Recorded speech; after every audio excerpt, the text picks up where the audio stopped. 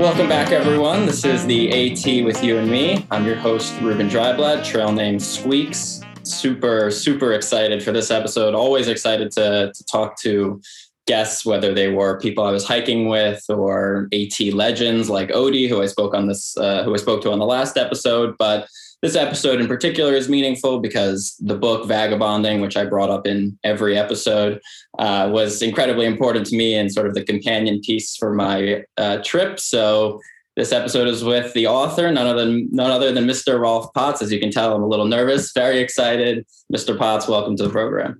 Good talking to you, Ruben, and excited to talk about this topic. I usually get straight up travel, but it sounds like this is hiking specific. So.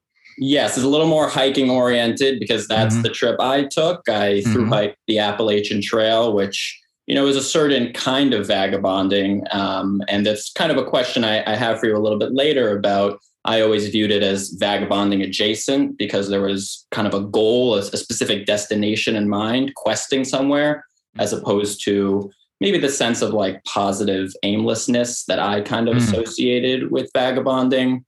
But before we go there, I want to actually talk about coming home from the trip, because that was something that I've struggled with less now, but I certainly struggled with it a lot more when I had first come home. And, it's the advice and the sentiment in that chapter, Coming Home, is brilliant. And I really felt like there was a lot there that I could use. But I tried to look at the practical challenges of reentry, like the finding an apartment and the job, as an adventure, but I struggled with it. Everything just felt more disjointed than connected like it did on the trip. So I was wondering maybe if there's any further advice you have or can expand on regarding that kind of beautiful, enlightened feeling that I felt while traveling, while I'm back home and not traveling.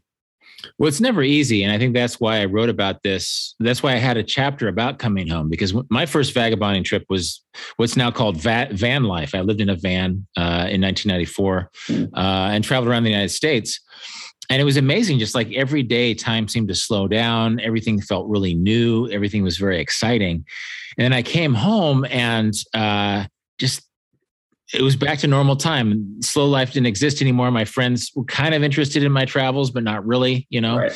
And so I just had trouble adjusting. And I found that in my future trips, in trips that happened after that I realized that reentry was a serious part of the journey, in part because it was so jarring, that in a way, home is the last destination of the journey.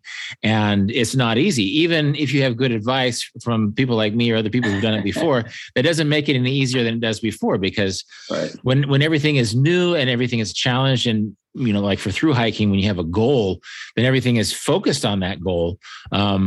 And then once that goal is gone, or once that task is gone, then it can be hard to re-find your sense of focus.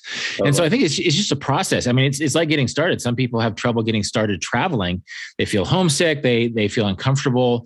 Everything is new. They're a little bit freaked out about things. Well, that takes getting used to. And so in a way, home is the final and oftentimes a very difficult destination to get used to. You get back to your routines. You have to realize that, again, even your friends who are interested in the trip aren't as excited about it as you were, because they weren't there, even if they saw you. Of course, when I started, we didn't have social media, but now that you have social media, that's a two-dimensional vision of this amazing experience that you can smell, you can feel the pain, you can taste and hear things that just don't get translated, even when you're trying to recount them in a very, passionate way. So I think, just realize that it's going to be a tough process. And then I think one thing that's fun, and I know that you're in New York, so this is a fun thing to think about, is how many places you haven't seen in your own hometown, how many roads you haven't gone down. Absolutely.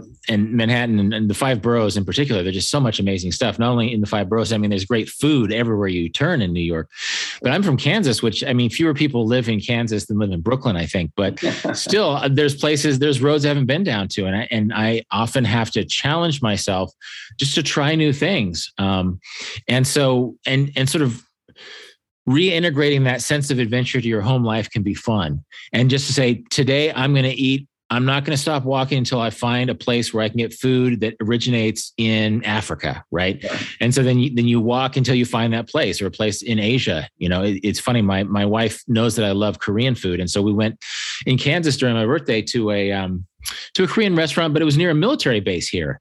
And so most of the people who eat there are young American soldiers, and they don't care about authenticity. They want a lot of food, right? So the portions were much bigger than I was used to, and the food was a little sweeter than I was used to. It was fun to see like Korean food through Kansas soldiers' eyes. Right. And so that was a fun part of my adventure. And actually walkers in particular, this can be a big thing. In New York, you can start walking in the morning and still be in the city when the sun goes down and have an amazing experience where you hear 20 different languages and see all these different things. So that's great. But even here in Kansas, which is a more rural area, almost exactly a year ago, my wife and I decided we were going to walk to a town called Little Sweden, Lindsborg, Kansas. And it's 22 miles. And we just thought we're going to walk. We don't really know how to get there on foot, but we'll just go until we get there. And it took us 7 hours. And that's the kind of thing that throws you back into that open-hearted travel attitude, that hike in particular, we didn't really know what was going to happen. And that took me back.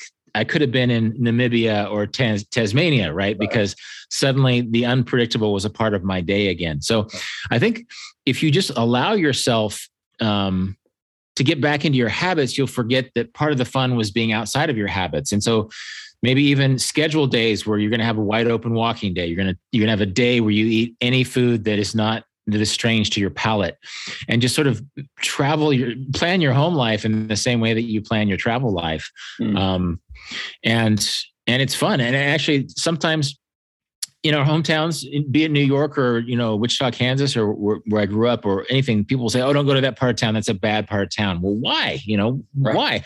Sometimes you can get great food or go to a cool, festival or something in a part of town that people don't go to because they don't know why, but they think it's a bad part of town. Right. So you challenge yourself to do new things, and that can be really fun. And actually, one more thing that pops in my head, I forget. There's a Norwegian word. It's called like fruitsliv or something, which is called outdoor living. Well, Norway. My wife has Norwegian heritage, so she knows a lot about this. When the winter rolls around, it's really cold in Norway. Much colder than anywhere outside of Canada in North America. Sure. And one way that they deal with it is to go outside. They just say to heck with it. If it's going to be cold, I'm not going to be this depressed person who's staring at my computer indoor. We're going to go for a hike in minus 10 degree weather. And they do it. And it's a really fun way of being, of being alive, of just saying, well, yeah, why did I not go to that neighborhood? It's dangerous. Why? I'm going to go see what people eat in that neighborhood. Why do I not want to go outside when it's too cold to go outside? I'm just going to go outside because why shouldn't I? And that becomes a fun way to bring travel into the everyday journey at home.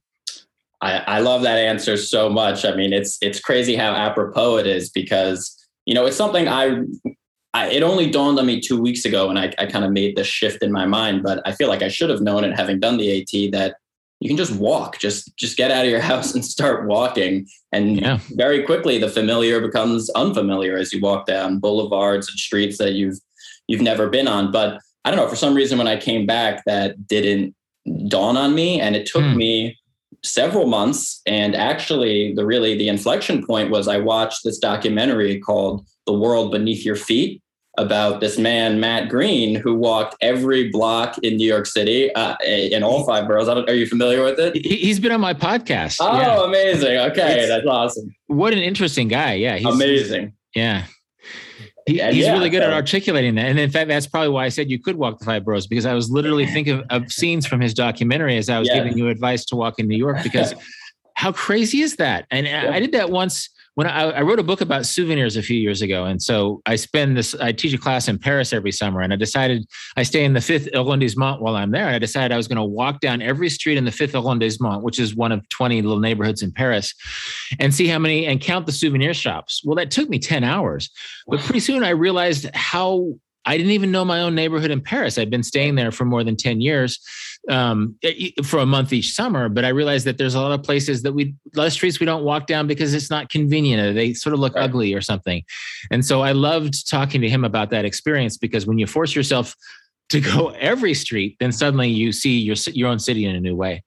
Totally. And I mean, I think there was something he talks about in terms of walking itself. It really is, in a sense, the truest form of travel. I mean, you're on your 2 feet and you're just moving. You can stop at any point and take things in, have an interaction, but you're still on the path. On a bike, it's the dismounts and the stops have to be more calculated. I'm going to stop for water and a little rest, but then get back on and move. And sure, I'll be taking it in a little bit, but the walking, because it's at such a slow pace, it's the travel, it's the exercise. It's kind of, it's just like vagabonding in a bottle almost. I mean, it made me feel like, hey, I got to get out of the apartment. And I did. And I walked from Inwood at the tip of Manhattan to Bushwick. It was 16 miles. I saw so many neighborhoods I had never seen. And I'm a native New Yorker, and it blew me away.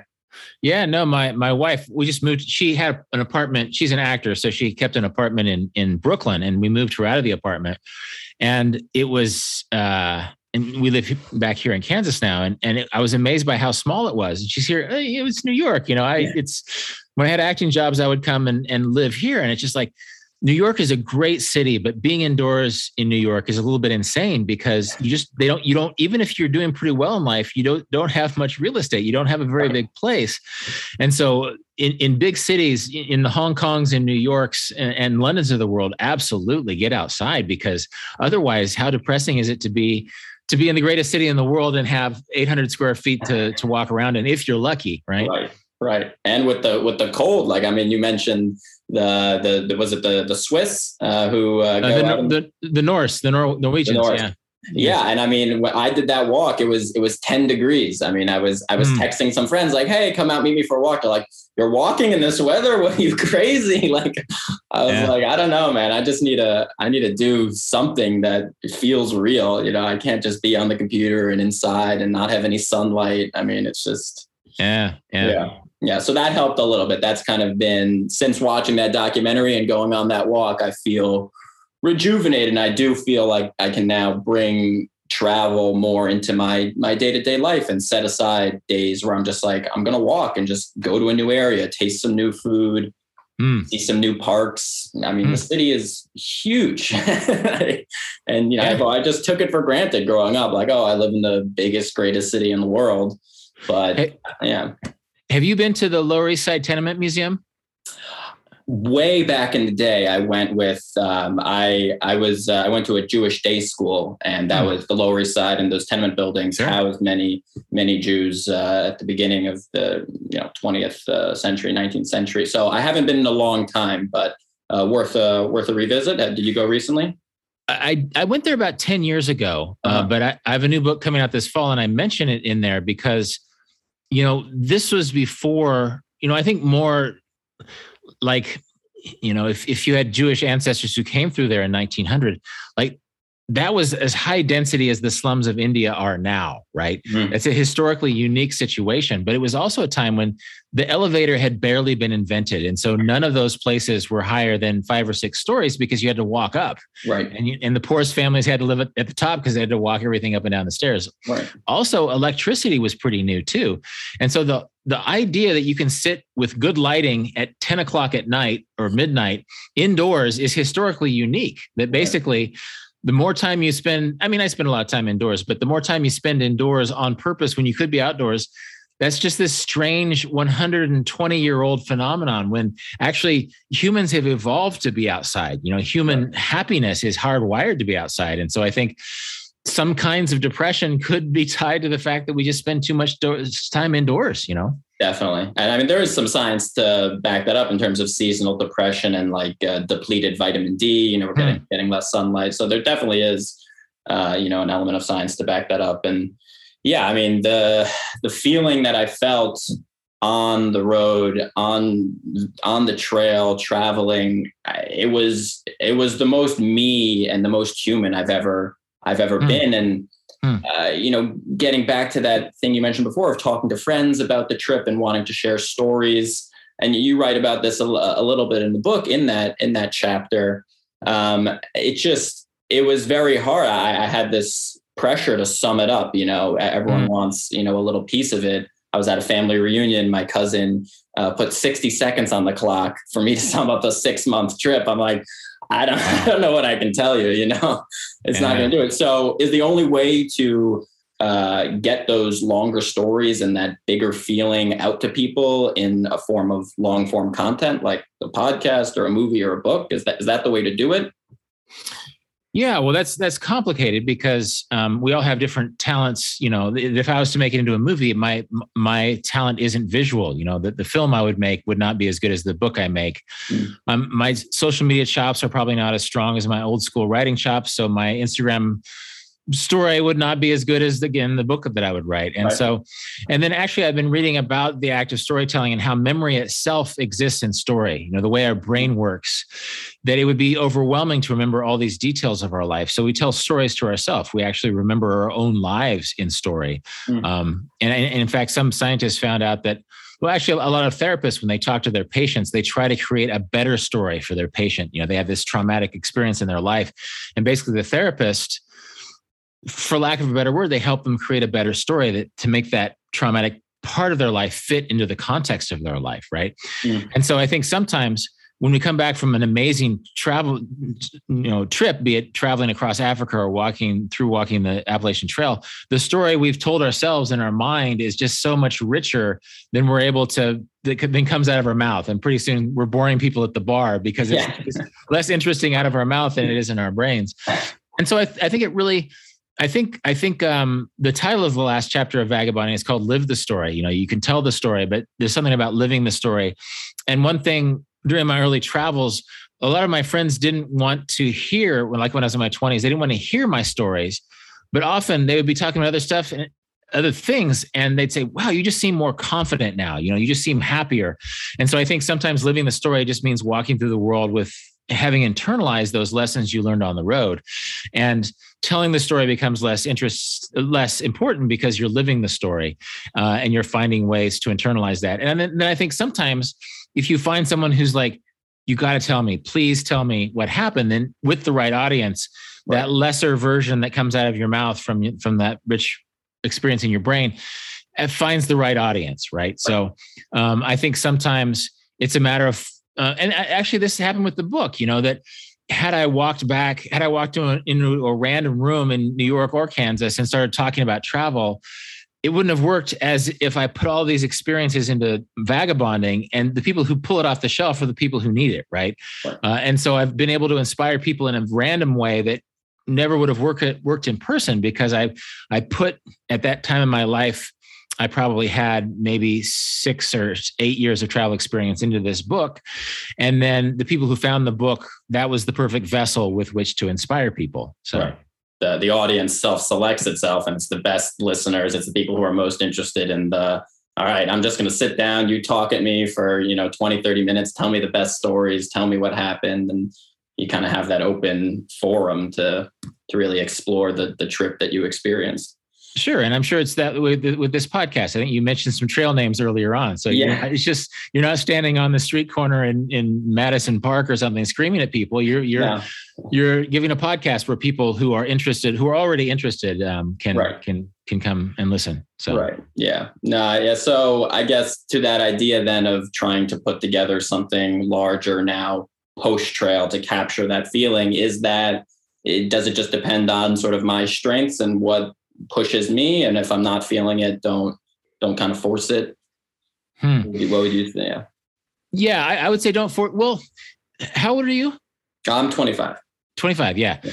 Perfect. So when I was 24, I tried to write a book about my first vagabonding experience, because I thought, I have to do like Jack Kerouac and John Steinbeck did, right? Right. Well, the book was a failure. It wasn't very good. I reread it recently, and it literally wasn't very good, but I learned so many important lessons. And so I think when you're your age, you're about the same age I was, maybe it's worth, you're talking about feeling, maybe you should try to force something. And if it doesn't work, it doesn't work, because you're 25. You have this giant, you're literally half my age right now.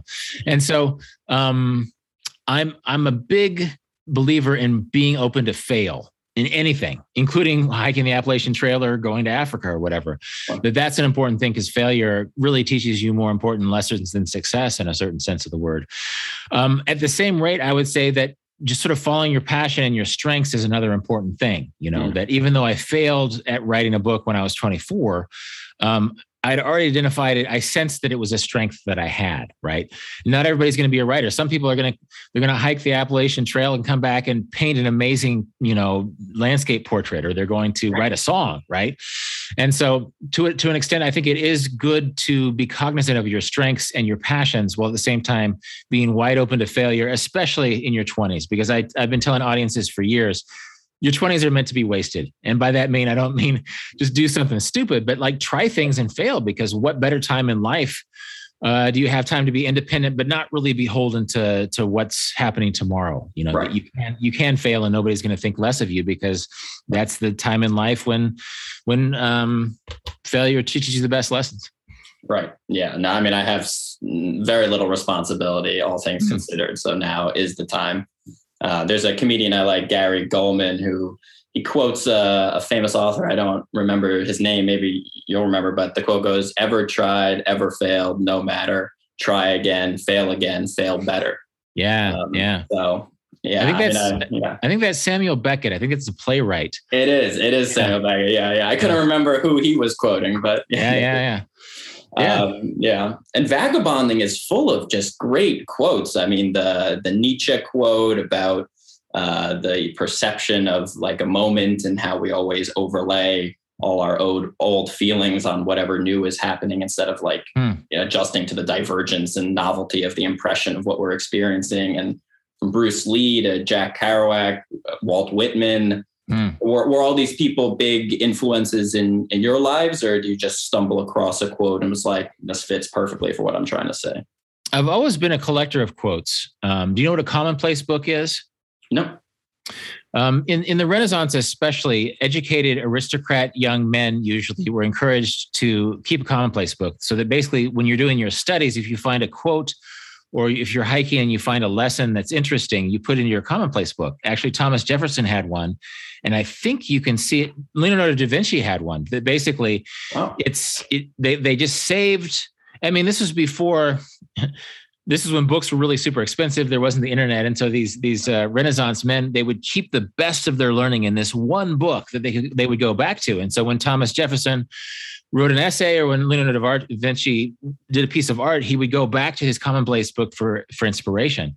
And so without knowing what a commonplace book was, I started saving, when I was about your age, actually, I started saving quotes of everything I read into my Mac Classic computer.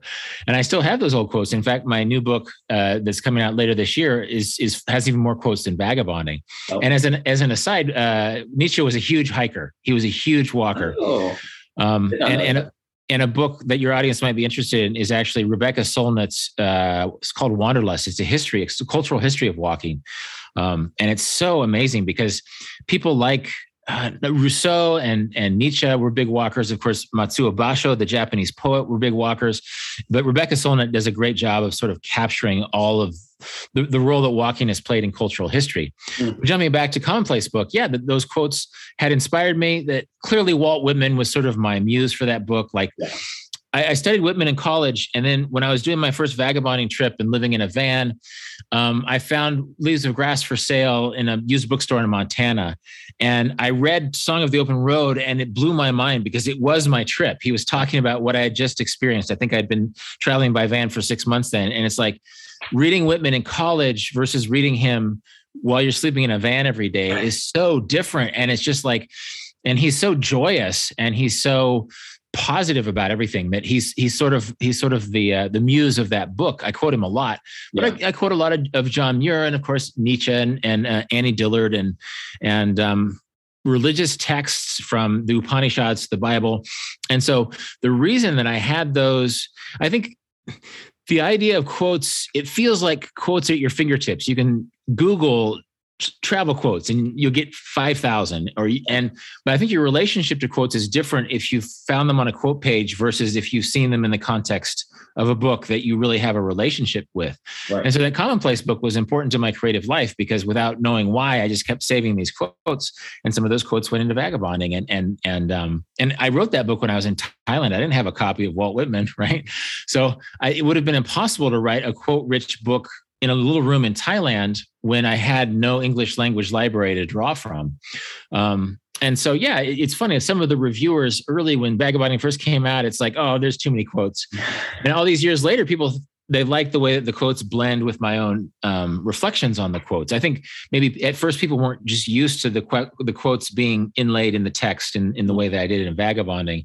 But now, actually, a lot of the ideas that people thought were strange when Vagabonding first came out are now more normal, especially with the ubiquity of things like Zoom and Skype and it's weirder. It's less weird to be on the opposite side of the world when you can Zoom your mom and ask her how she is. Right.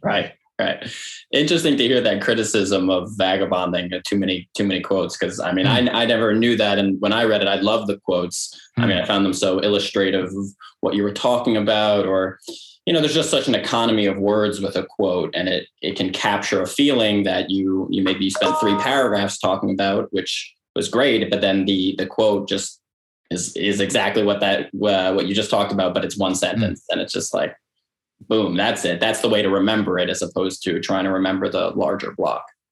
Yeah. No, it's like standing on the shoulders of giants. Have you heard of that phrase? I'm not sure who talked about that. It's familiar. Another Renaissance thinker, I think, but basically that for all of our own scholarship, we're standing on the shoulders of giants. And so I could have given a travel advice without a lot of quotes, but I thought, well, these guys have already said it so well. These men and women from all over the world have already articulated these ideas so well. I think another thing that was unique about my book at the time is that there were plenty, the time it came out, which was almost 20 years ago, there were plenty of books about how to pack your bags or where to go. But there were few philosophical books about why you should go and why it was important and just how much human experience can come out of travel. And so, it's despite some of those early criticisms about the quotes, I think some readers like, oh, he should have done more work, like I was being lazy by putting in quotes. And it's like, well, no, I'm trying to slingshot these great ideas with my own writing, but that doesn't happen anymore. I think the book seems less weird than it did in 2003. So. Yeah, no, you weren't being lazy. If anything, you were being diligent, right? I mean, you're doing good research and bringing in, giants from the past who had those experiences. Ed Byrne, someone who you were trying to figure out vagabonding. Did I coin that term? Oh, wait, there's a guy who did this and wrote about it and used the word, and it goes back even further. And, he's been on my podcast too. He's in his 80s now. That's amazing. Yeah. I'm glad. Does he have another trip coming up? A big vagabond?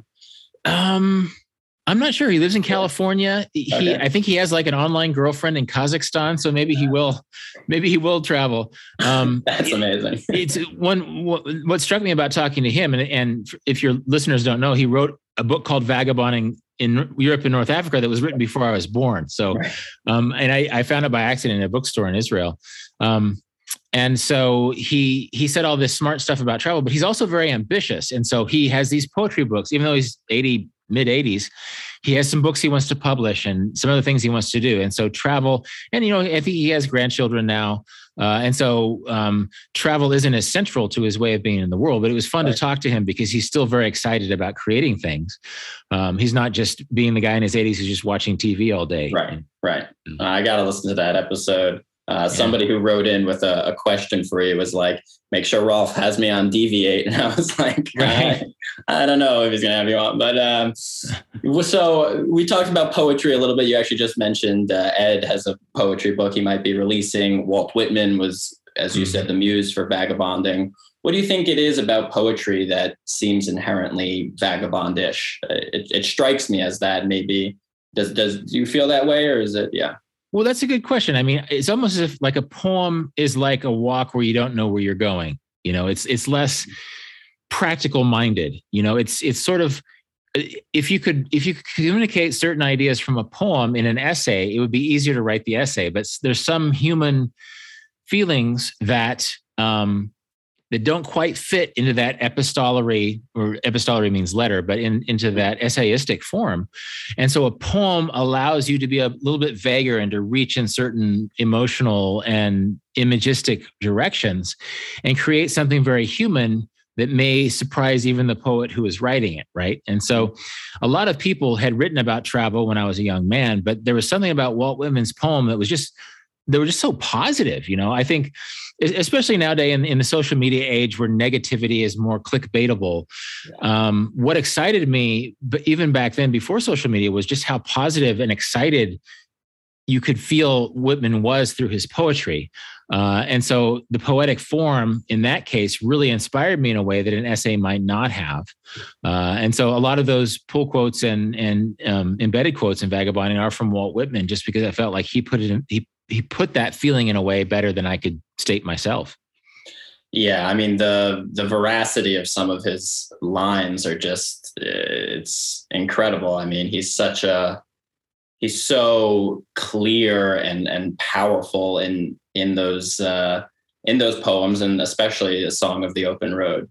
It really does capture the experience of being out there in the world, in a new place, moving through it in a purposeful but also really open-ended way. You know, anything can happen, and it's it's just like, oh, what's next? You know, what's going to pop up here or there to excite me. It's about love too. I mean, there's emotion. When I asked my wife to marry me, I said, Kiki, give me your hand, give me your heart. Gosh, I'm going to misquote Whitman. Give me your life more precious than money. Give me your love more precious than money. Will you come travel with me? Shall we travel together as long as we live? You know, and so there's a passion in that poetry that not only inspired me to travel the world, but I used those words to ask my wife to marry me a couple of years ago. So I think that emotion. And I'm sort of a stoical Kansas guy, so sometimes that emotion doesn't come by me naturally. You know, I would never write a poem like Walt Whitman did. Yet, even though I'm sort of an understated, not very emotional guy, there's something addictive about the emotions that he embedded in that poem. Yeah, I mean, they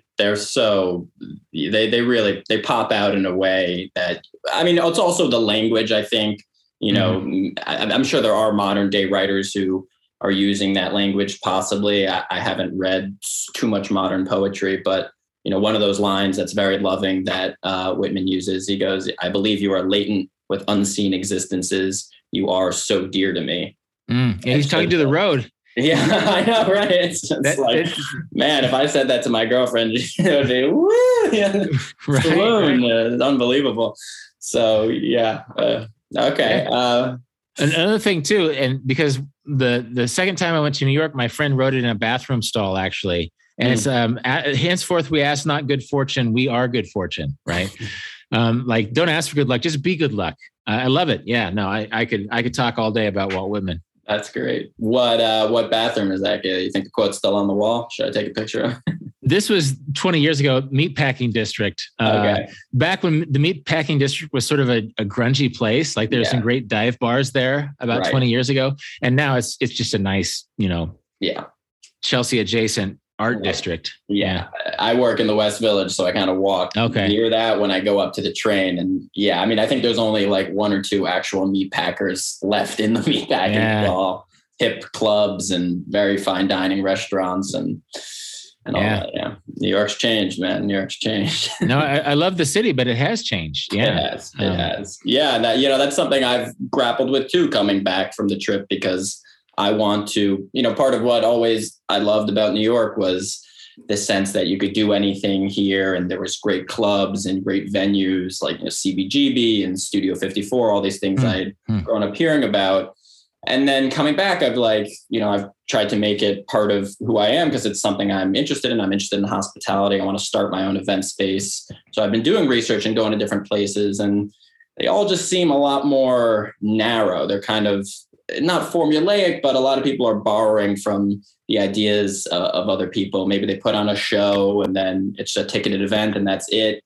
There's not like this all-inclusive, anything can happen. There's something going on there. There's something going on there. There's the main stage, but you don't necessarily need to pay attention to it because you're with your friends, and there's upstairs and downstairs. And I don't know, I'm trying to, grapple with that. Is it possible to still do that in New York? Maybe I need to go to Asheville or somewhere else. Well, that's what we're thinking about. And I actually did an episode about places that were like New York or Chicago or Austin or Minneapolis, those cool towns, but are less expensive, right? So I think the fact that New York is so expensive, a lot of really interesting people can't afford to be there. Right. And this is why I mentioned go to the part of town, the side of town that's supposed to be the bad part of town, the air quotes bad part of town, because when CBGB's was a club, the Bowery was, a horrible neighborhood, right? And so I think art often goes hand in hand with being available to people who have less money, and so maybe, it could be Asheville, although Asheville is probably on the Portland, Austin level now too. It's been too fashionable for too long, but find that place in Tennessee or Idaho or Kansas or the Texas High Plains or whatever, where it's affordable enough to approach and you can attract enough young, exciting artist type people there. I think it's a cool moment in American history, just because I think maybe because of online connectivity, you can start cool little art scenes. In fact, the New York Times travel section just had like 52 places to go in 2022. One of them was Humboldt, Kansas, which is in my home state, but I've never spent any time in Humboldt, Kansas. I didn't realize, some young people went back there. They renovated some buildings. They're trying to make it livable for the people. So I'm as much of a fan of New York as anybody, but it doesn't have to be New York anymore for it to be the cool place to be. That there's other places where if you get enough smart people, it's often young people together with some resources, you can really have a fun, dynamic, interactive place. Right. You're probably right. I guess it's just hard for me to grapple with that as someone who grew up here and someone who loves and values public transit in such an intimate way. It's how I get around. It's how I see the city. Like, I don't even know. I am learning how to drive, but I don't know how to drive. So right. The idea of being in elsewhere is very daunting in terms of that. Yeah. Well, there's other boroughs, but that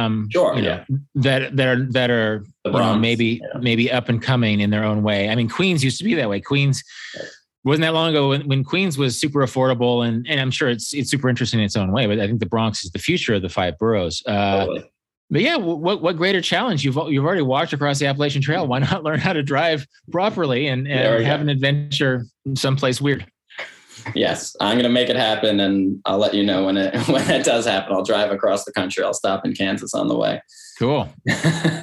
Another quote, to bring it back to the quotes, you quote Kerouac in the chapter, Keep It Simple. And I love Kerouac. That's one of the other truly influential writers, and particularly the book On the Road for me, aside from Vagabonding.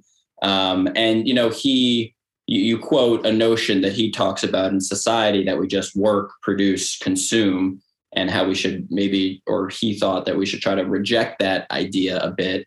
But when I thought about my travel, and particularly on the Appalachian Trail, I certainly wasn't doing the working or producing, but I was doing the consuming. I mean, I went through 5 pairs of shoes. I had undue gear replacements. I used a ton of single-use plastics, whether it was the food I was eating, dehydrated meals and pouches.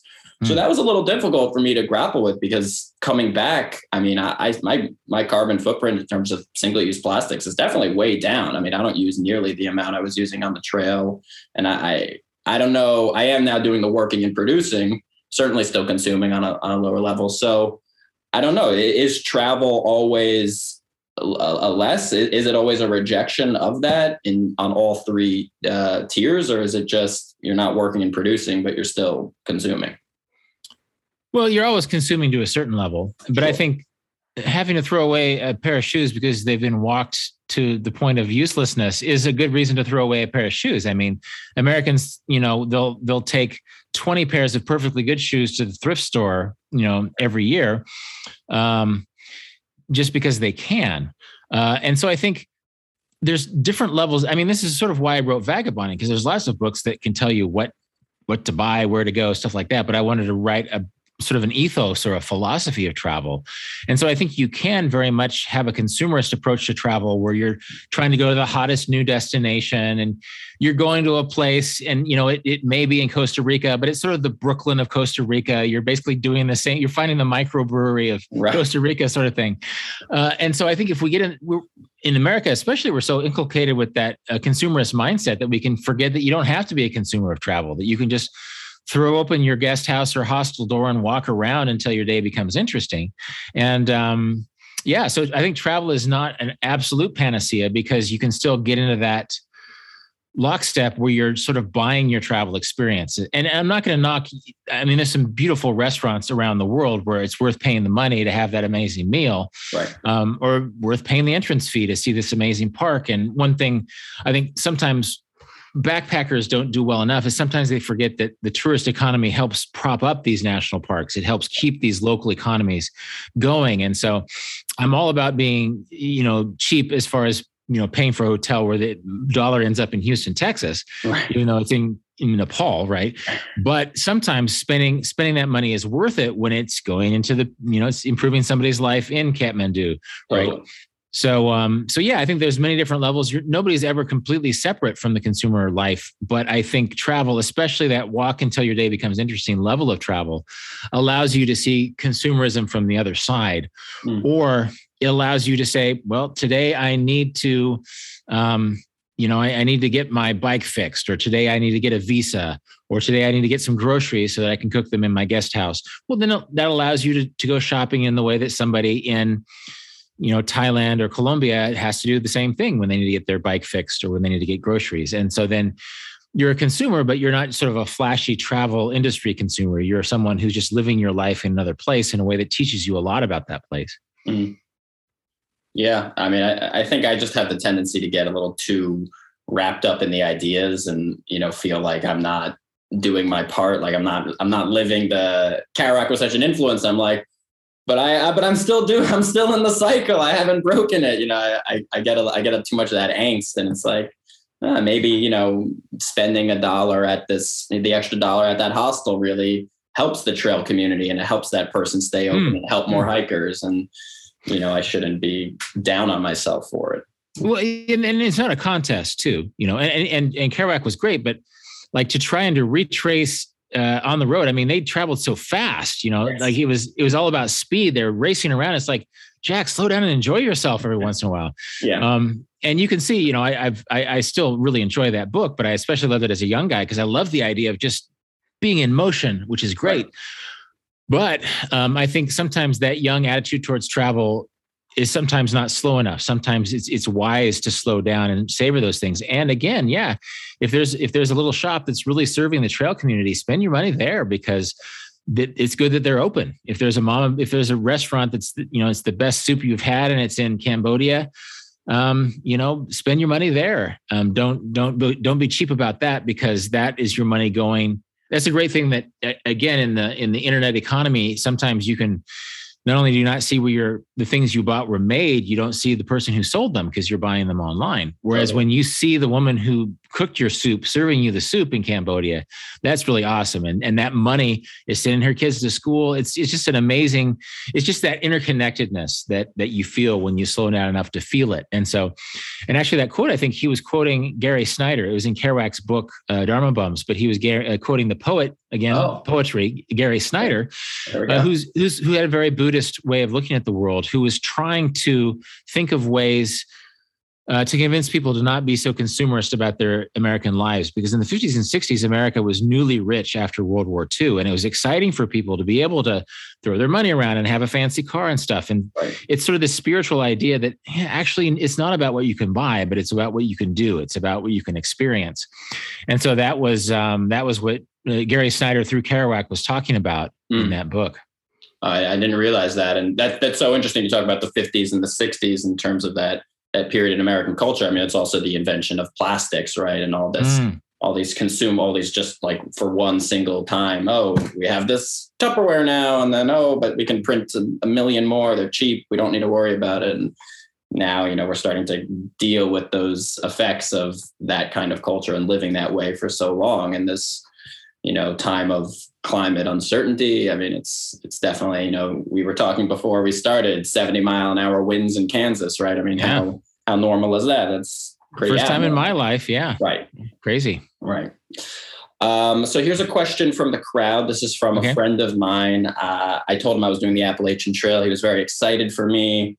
This was probably 3 months before I left. So sometime in early 2021. And he was at a job that he didn't love and was considering leaving. He was working remotely. but ultimately he didn't. I think he kind of got like an internal promotion. So he decided to stay with the job and not quit and travel. And he was going to hike the Israel National Trail, which is the trail in Israel, north to south.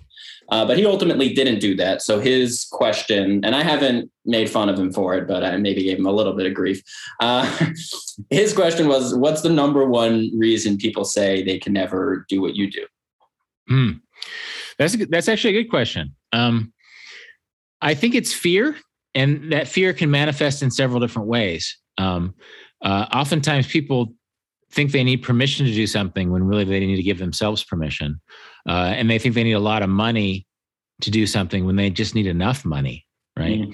And sometimes they think they read the newspaper, listen to me, born in 1970. They read news online, and it's the clickbait stuff. It's the bad news about the world. And they think the world is more dangerous than it is. It's a fear-based attention economy. And of course, this applies to the United States as well. I've had people tell me, I'll never go to Kansas. And it's like, what? Why wouldn't you go to Kansas?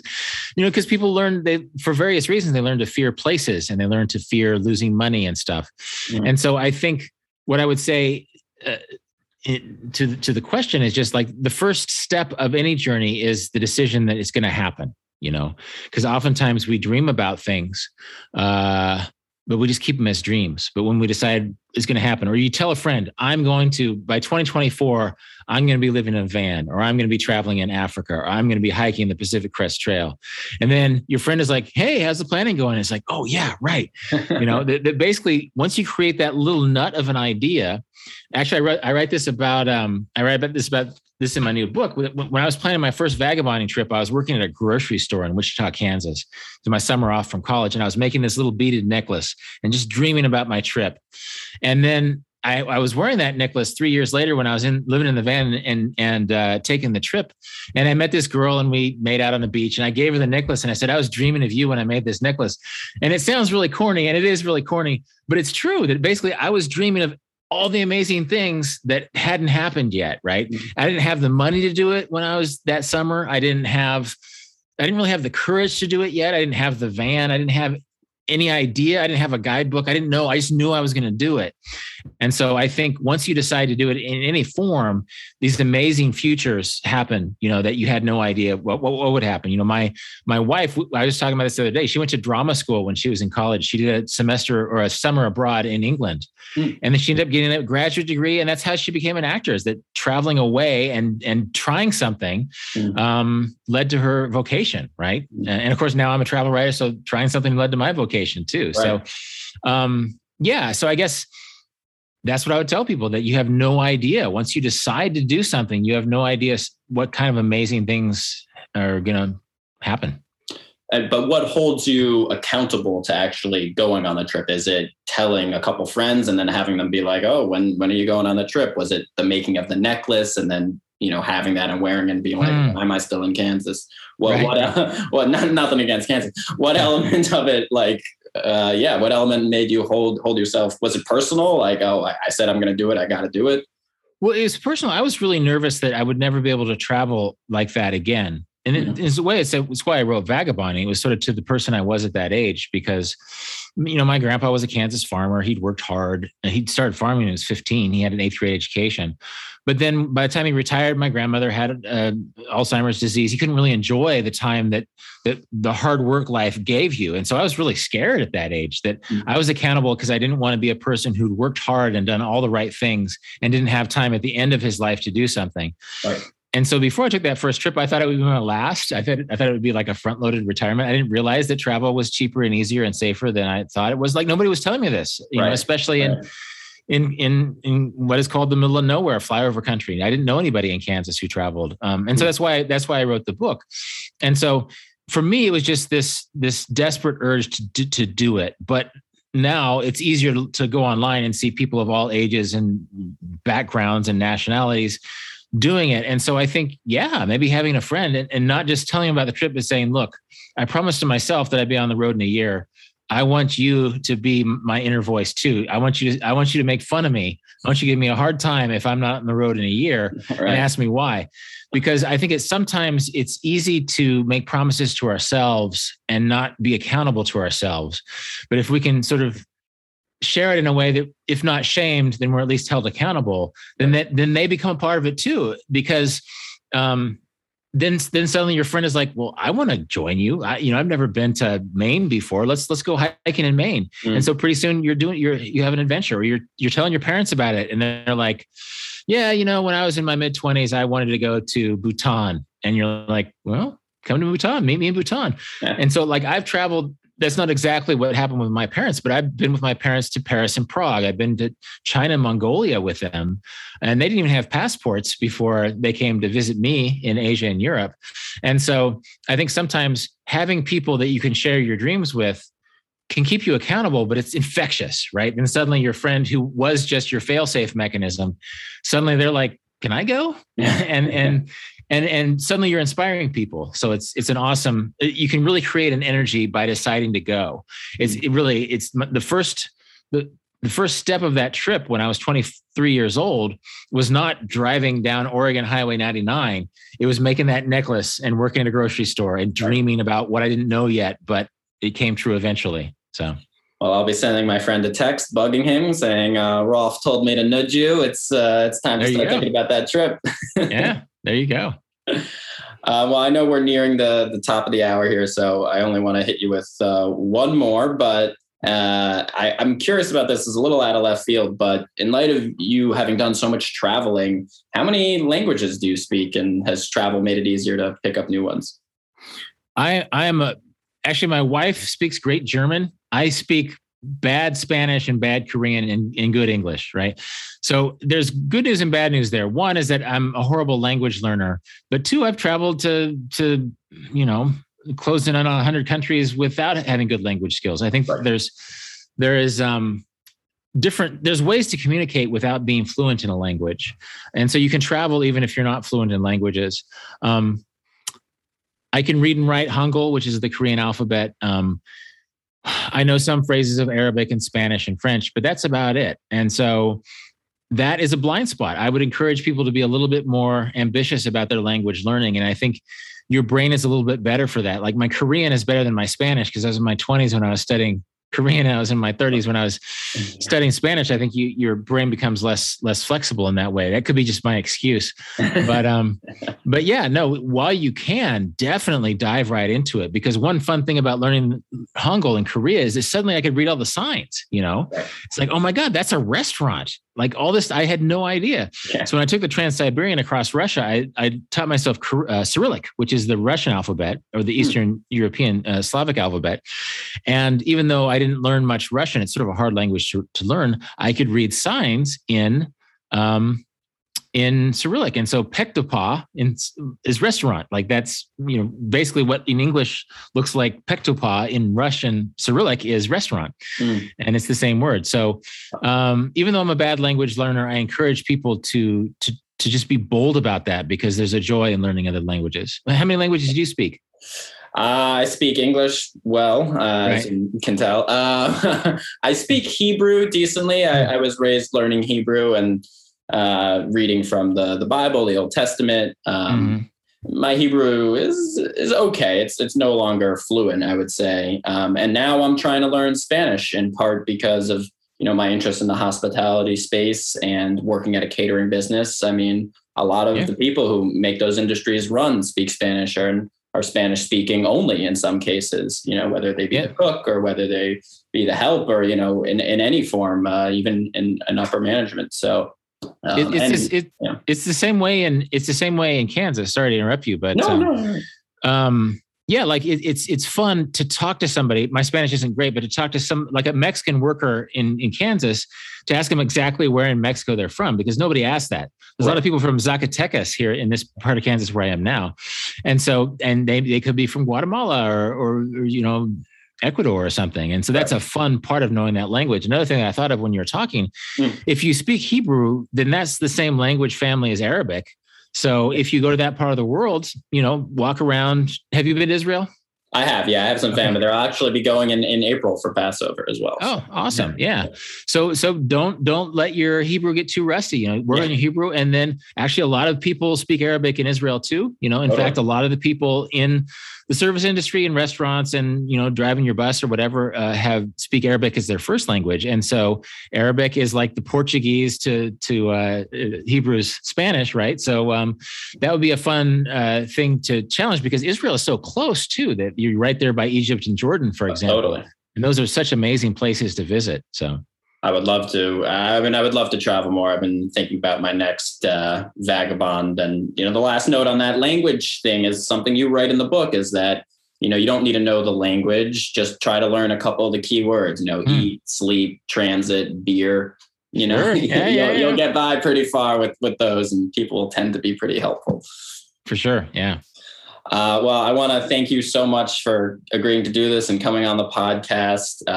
Is there anything you can tell us about this new book, or is it under wraps until the announcement? Well, the publisher hasn't announced it, so I probably shouldn't, and they haven't settled on the title yet, but it's sort of the spiritual sequel to Vagabonding. Like after 20 years, people have said, are you going to write another Vagabonding? It's like, well, I wrote one Vagabonding. It's different than Vagabonding, but in the thematic and spiritual sense, it has a lot in common with Vagabonding, and it comes out in October. And keep an eye out. I definitely will. I can't wait. Thank you so much again. Check out rolfpotts.com, listeners, at rolfpotts on Instagram. The blog is great. The podcast Deviate is great. So keep traveling, hike on. All right. Good talking to you, Ruben. Thanks, Rolf.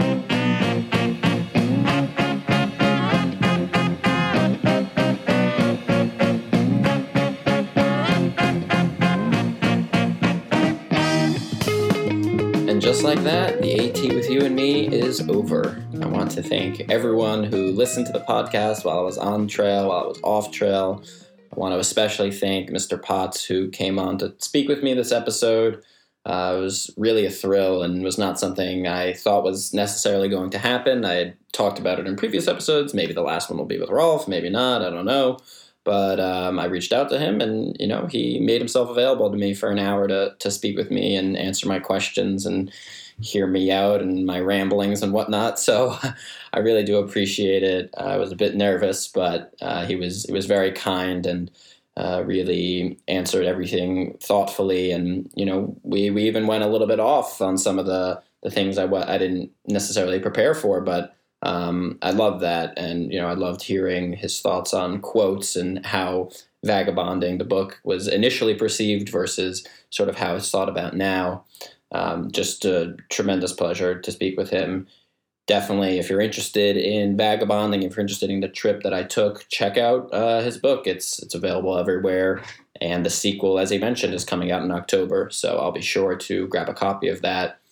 And really a big thank you to all the guests I'd had on throughout the podcast, Odie and Dirt Fox and Clementine. I know I'm using trail names here, but and a big thank you to Jake Ditkoff, the mixing and mastering expert who uploads every episode of the podcast. Big thank you to him. And a big thank you to Steven. Pack Scale Cold Soak also was his trail name at different points, but couldn't have done the trip without him. Couldn't have done some of those episodes of the podcast without him. He always brought a fresh perspective, and I'm excited for his new chapter out in California.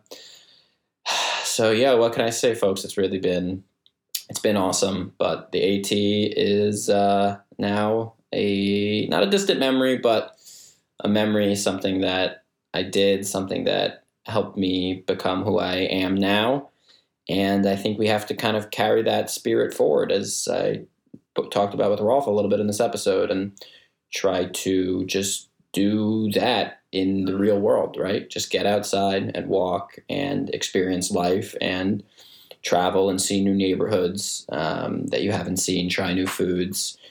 It will help you feel like you're still traveling, and it is still traveling. Maybe it's not in the same, sense as the Appalachian Trail. It's not the mountains and the nature, but it is still very real, and it is still fulfilling, and it does really actually truly feel like you are, on the road, on the open road, as Walt Whitman talked about. Just get out of the house, get out there. There's a whole wild, wonderful world to see, even if it's ever changing. So Thanks again, everyone, and be well.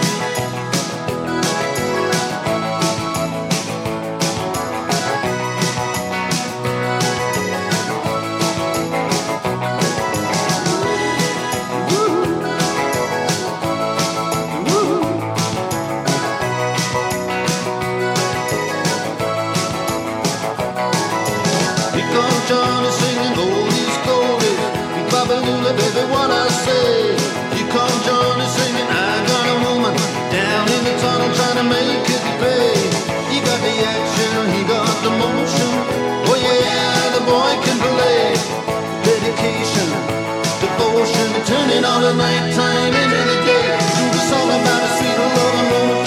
They do the song about the night. When you do the walk all night. Yeah, you do the walk all night.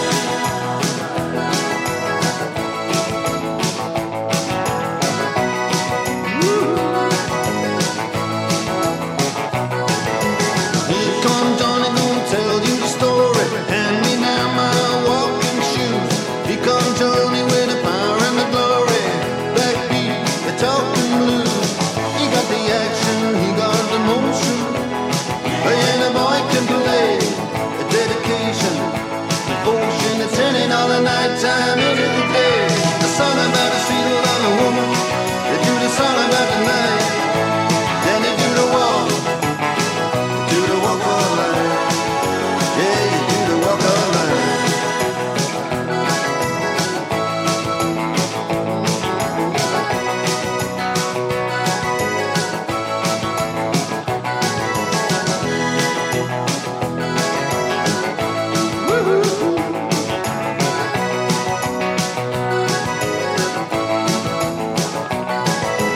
Here comes Johnny singing oldies goldies. Be Babalula, baby, what I say. Here comes Johnny singing, I got a woman down in the tunnel trying to make it pay. He got the action, he got the motion. Oh yeah, the boy can play. The dedication, devotion, the turning all the nighttime into the day. Then after all the violence and double talk, it's just a song ain't all the trouble and the strife.